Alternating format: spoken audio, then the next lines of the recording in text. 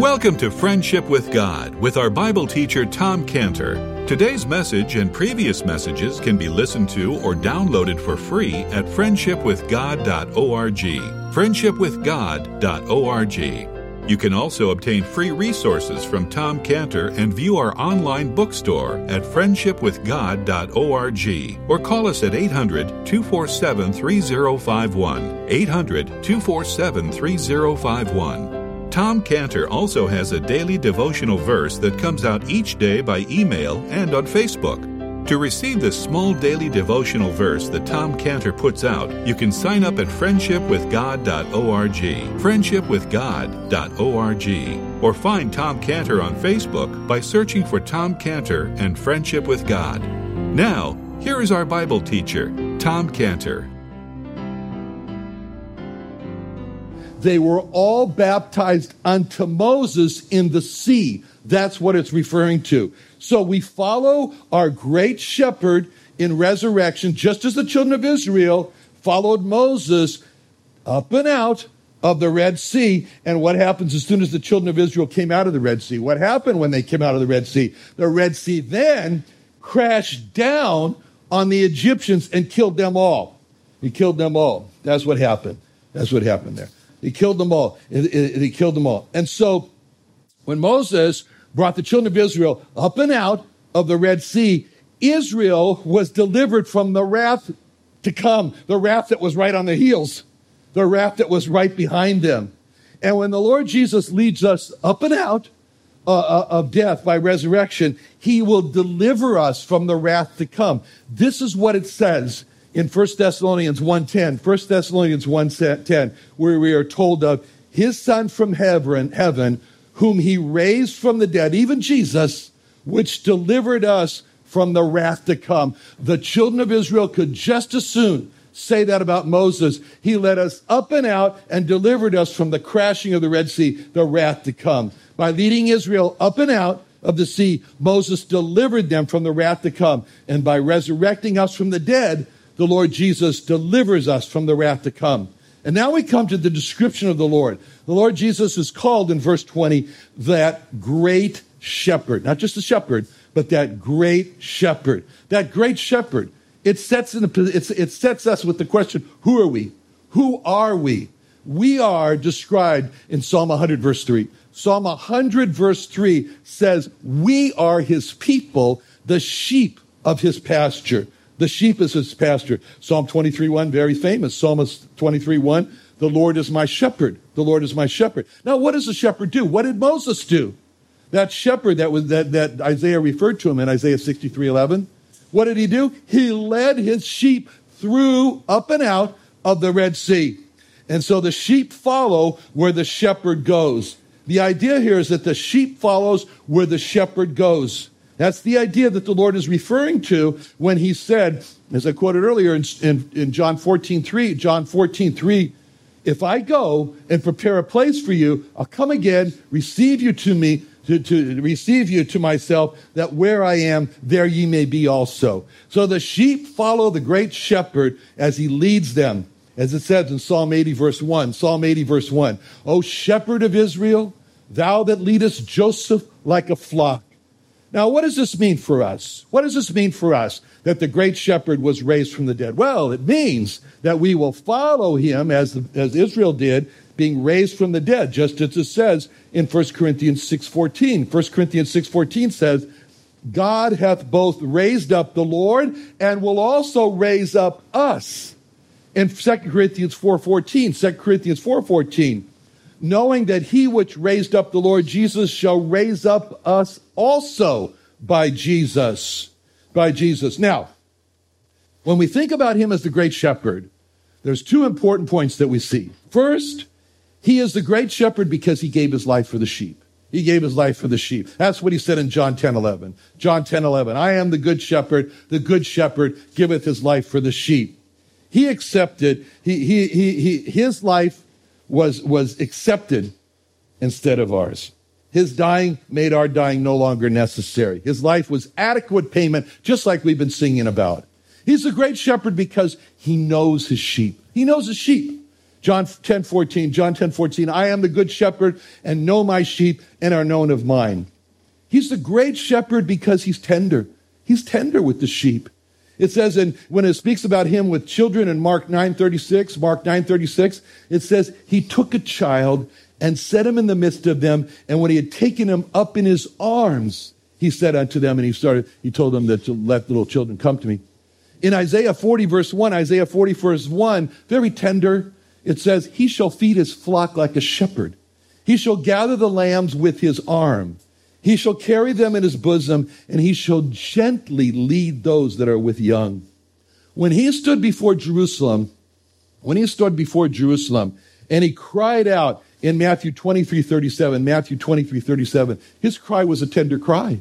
When he cried out, "Oh, Jerusalem, Jerusalem, thou that killest the prophets, stonest them that are sent unto thee. How often would I have gathered thy children?" See, with outstretched arms, his blood ran down.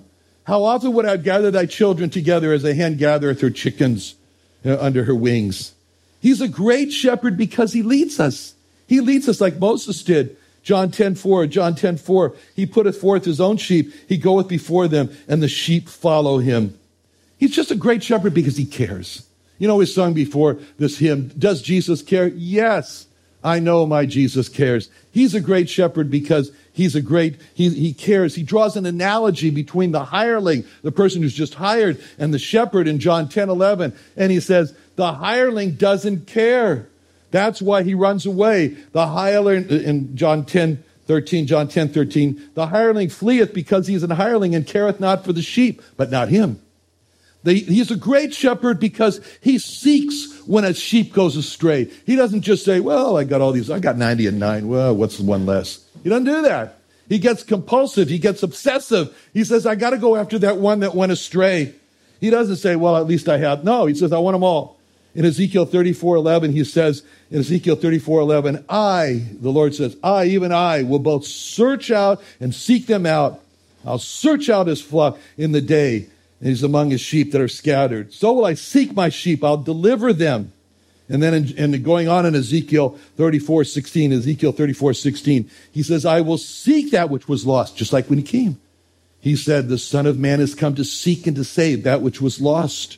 I'll bind up the broken. I'll strengthen that sick. I'll destroy those that are against him. I'll feed my flock. And then Peter sums it all up so beautifully. When Peter says in 1 Peter 2:25, you were as sheep going astray, but are now returned unto the shepherd and bishop of your souls. You were as sheep going astray, but now you return. Now you returned. I can't help but read that. When I read that returning back part, I just can't help but think of one of Jacob's sons called Naphtali. And when Jacob was on his deathbed and was going around, he said one sentence that said so much when he came to Naphtali in Genesis 49:21. Genesis 49:21, Jacob looked at Naphtali and he said, Naphtali is a hind let loose. He giveth goodly words. Naphtali means struggle. I'm not going to go into tell you how he got his name. It's embarrassing, but never mind that. Naphtali means struggle. And Jacob described Naphtali as a deer, a doe. Deers were never meant to be penned. They were never meant to be domesticated, and they struggle. And so he says, this is a deer that was struggling. It was penned up, and it was struggling. And one deer that struggled so much that it got loose and it went off. But the deer returned with goodly words. You know, when I read that, I can't help but think about when we used to live in Lakeside on Willow Road, down the dirt road, way, way down the dirt road part. No one ever came down there. Where we lived with 300 goats. And we lived with, we had a big family. We had 300 goats. And we had the worst property imaginable for goats. It was on the side of a hill with boulders. It was almost straight up and down. And the goats loved it. They just thought, this is wonderful. Big rocks and boulders in their pens, but it was just a complete wrong place for us to buy. I'm sure the goats must have looked at us and said, how could you be so dumb as to buy this property for us? But anyway, we called out 10 fencing companies, and we said, we want to fence that for pens. And they all said, you're crazy. We can't fence that. It's just one boulder after the other. So we ended up fencing it ourselves, drilled into rock with rockcrete, put posts and everything. It was really something. Anyway, once in a while, it would happen that the goat would get onto this large boulder and make this giant swan dive jump over the fence to the other side. And we would watch them do this, and they would jump for joy, my boys and I used to go up there and try to catch them, but I used to do that. That was 40 years ago and 150 pounds ago, but I did. But anyway, we'd see them jump over there, and they'd be skipping from rock to rock. Then up over El Capitan Mountain they went, and we never saw them again. They were gone. And I remember, the first time this happened, occasionally this did happen. I remember one time, all of a sudden, my boys would come in and say, Dad, I said, what is it? He says, one of our goats is outside the pen. And I said, well, he must have just jumped out. And we went out there, and by the ear tag, the number, we realized that was the goat that escaped weeks ago. And he came back. And he's standing outside of our pen, and he's crying. He wants back in. He wants back in again. So we'd go up there, take the fence apart, get the fence, get him back in, let him back in, and that goat never left again. Now, what happened? What happened to that one goat? There's very few goats that did that, some goats. So those very few, that minority of goats, what happens? Well, when that goat was in our pen, that goat had a memory, and she had water all the time in the heat of the summer. She had the most beautiful El Centro first cuttings of alfalfa hay, so beautiful. I used to go down there, grab that hay like a goat's mouth and grab it and make like I was chewing it. No sticks would stick in you. Beautiful green smell, loaded with protein, wonderful. Then we used to go up to Ace Grain up in Ontario there, and we used to buy this sweet molasses grain. Oh, it was wonderful stuff, Anyway, and when she was in captivity, when she was at captivity, she didn't appreciate it. She was a Naphtali goat. She just struggled with being in captivity, and she looked for the freedom. She thought, it's going to be so much better if I could just get out there on the other side of the fence. And then when it got to be too much for her, she made the great escape, and she was free. But then after time, she began to feel like the prodigal son, came to herself. And she said, how much water did I have to drink in that pen? How much alfalfa did I have? How much of that wonderful grain? How many of my goat friends did I have in that pen? And she missed them, and she just came by, and then she was crying outside the pen, and she had goodly words. And her goodly words were, please let me come back in. I miss being back in the pen. I won't jump again. Those were goodly words. I mean, if I knew goat language, I'm sure that's what she was saying. Now, some people are like that. Some people are like Naphtali. Some people are like that, especially when they're raised in a Christian home and where all they've known is the Christian home and the church, and they just feel struggling like Naphtali. They feel like they got to break loose. They're the hind let loose, as Jacob said in Genesis 49. The hind let loose. Naphtali is the hind let loose. And they go loose, they leave home, and they get out as a prodigal son. They leave the church. They feel so liberated at first. It's, the freedom is wonderful. I can do what I want to do, be what I want to be, go where I want to go, and life is wonderful. But then comes the road of hard knocks. And they find that out there the world is not what they thought it was. The world's cruel. And no one loves them unless what they give. They have to give. There's no such thing as unconditional love. And then they remember, the love and the care that I received at home, just like the prodigal son, just like those goats. And they come back with the goodly words. I'm sorry for leaving. I was wrong to leave. Please forgive me. I won't leave again. And when they do, they're just like those goats that come back. And the Lord Jesus is the great shepherd because he opens up the fence to let them back in the pen again. He is the great shepherd that's described by Peter. You are returned. It's like what Peter is saying. You're the goat that's outside the pen. You returned again. And to the shepherd and bishop of your souls. He is the great shepherd because he lets us back in. He is the great shepherd because he went to heaven first before us. He led us. He's leading us in Hebrews 4:14. Hebrews 4:14. Seeing that we have a great high priest that has passed into the heavens, Jesus, the Son of God. Let's hold fast our profession. He's the great high priest because all of our needs he supplies. Have you ever taken Psalm 23 and dissected it out for what are the needs and what are the needs that he met? He says, the Lord is my shepherd, I shall not want. That meets the need of our soul to be led. We are not good at making decisions. We need a leader. Moses, lead us up out of the Red Sea. Lord Jesus, lead me in life. The Lord is my shepherd. I shall not want. I'm not going to experience that soul hunger and thirst, that deep emptiness and void anymore. He makes me to lie down in green pastures. We need rest. We need peace. Come unto me, all you that labor and heavy laden. I'll give you rest. He meets that need. Leads us beside the still waters, that soul-satisfying still waters of the Word of God that we drink in. He restores our soul. Those reports that we had from the summer blitzers there, their souls were battered, they were damaged, they were in need of repair. And they go back and have their time with God, and God restoreth my soul. He leads me in the path of righteousness for his name's sake. As we mentioned here, he leads us into God's paths of righteousness, corrects us when we need it along the way. We need it. We walk through yea, though I walk through the valley of the shadow of death, I'll fear no evil, for thou art with me. He meets our needs to not be anxious. He meets our needs so that we don't look at death and say, that's scary.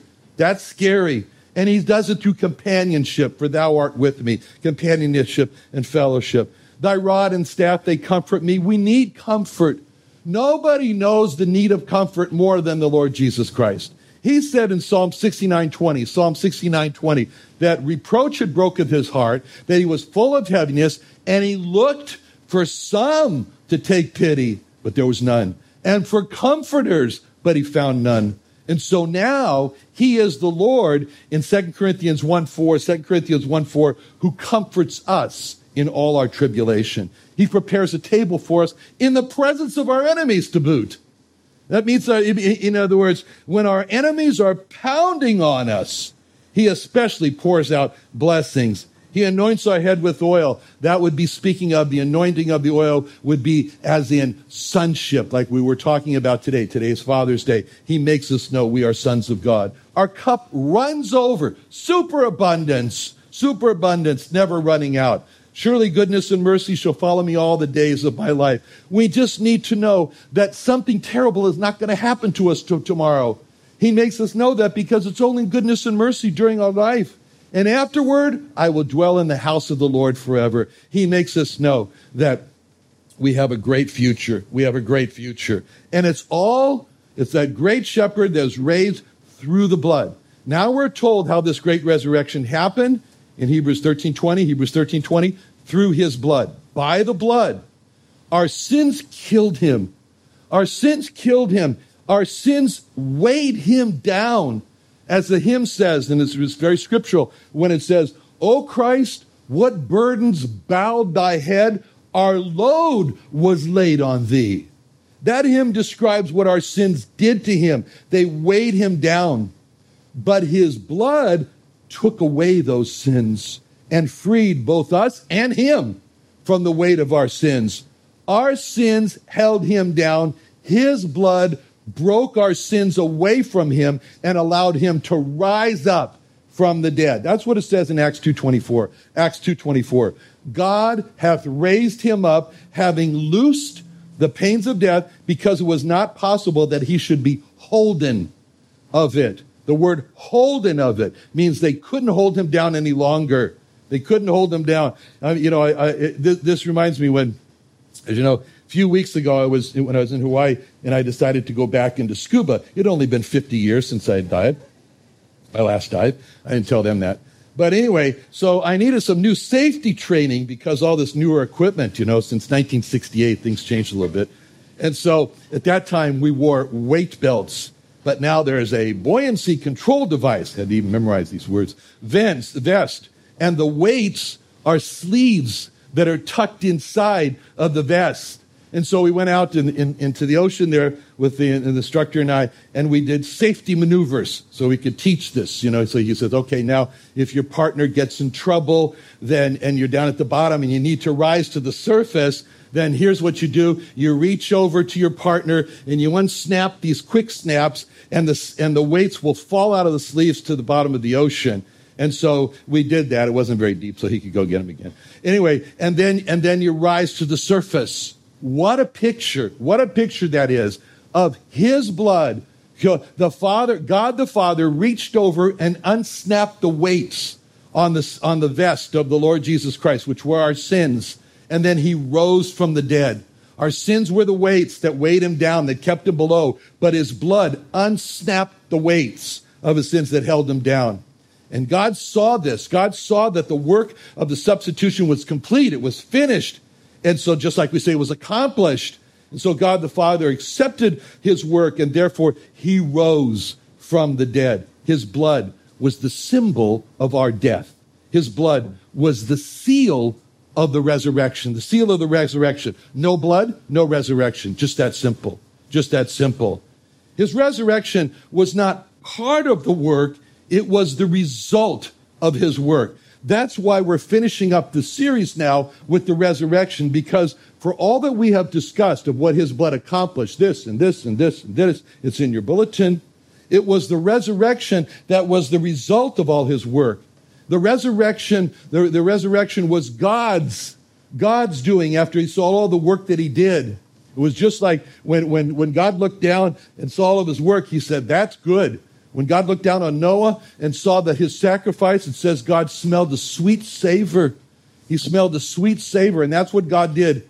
The blood of the Lord Jesus Christ is called the blood of the everlasting covenant. Why?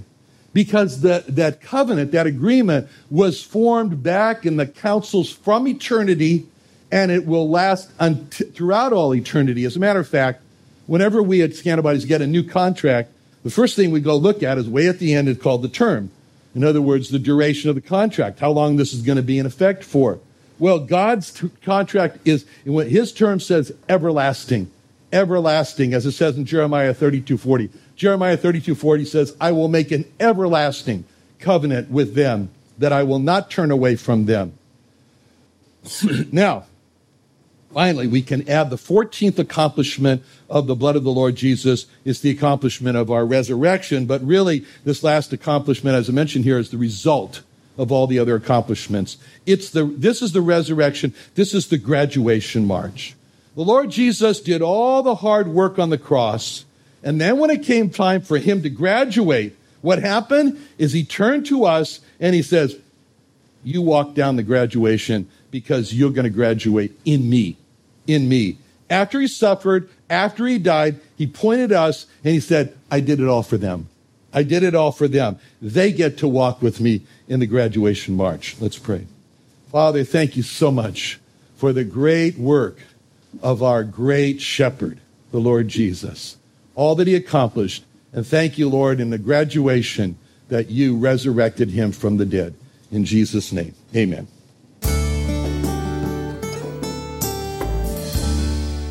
Another wonderful day studying the Bible with our Bible teacher Tom Cantor here on Friendship with God. Don't forget that today's message and previous messages can be listened to and downloaded for free at friendshipwithgod.org. friendshipwithgod.org. You can also go online to find free resources from Tom Cantor and our online bookstore at friendshipwithgod.org. You can also find Tom Cantor on Facebook, and you can also go to friendshipwithgod.org and sign up for his daily devotional. Tom Cantor is also the founder of Israel Restoration Ministries. You can visit that website at israelrestorationministries.org. You can write to Tom Cantor at P.O. Box 711330, P.O. Box 711330, Santee, California. Santee, California 92071. Or email Tom Cantor at tomcantor@friendshipwithgod.org. Tom Cantor at friendshipwithgod.org.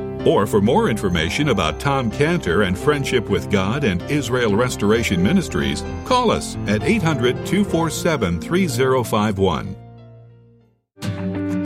Reach Israel.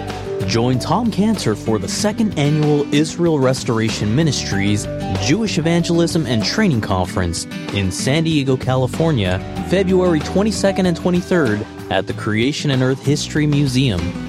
Early bird registration, only $99, includes a 2-day conference pass, meals, teaching, Creation Museum and Tabernacle admission, plus over $150 worth of equipping resources. Come hear Tom Cantor, Dr. Michael Brown, Dan Sered, and more on how we can reach the lost in America and Israel on February 22nd and 23rd. Call 619-599-1104, 619-599-1104, or sign up at reachisrael.com. That's reachisrael.com. What are you doing Sunday nights? Join Friendship with God radio Bible teacher Tom Cantor of the Friendship with God Fellowship Church every Sunday night at 5:30 p.m. at the Creation and Earth History Museum in Santee, California. Watch and listen live around the world to Tom Cantor Sunday evening on YouTube.com by searching for the Friendship with God Fellowship or by going to our homepage at friendshipwithgod.org.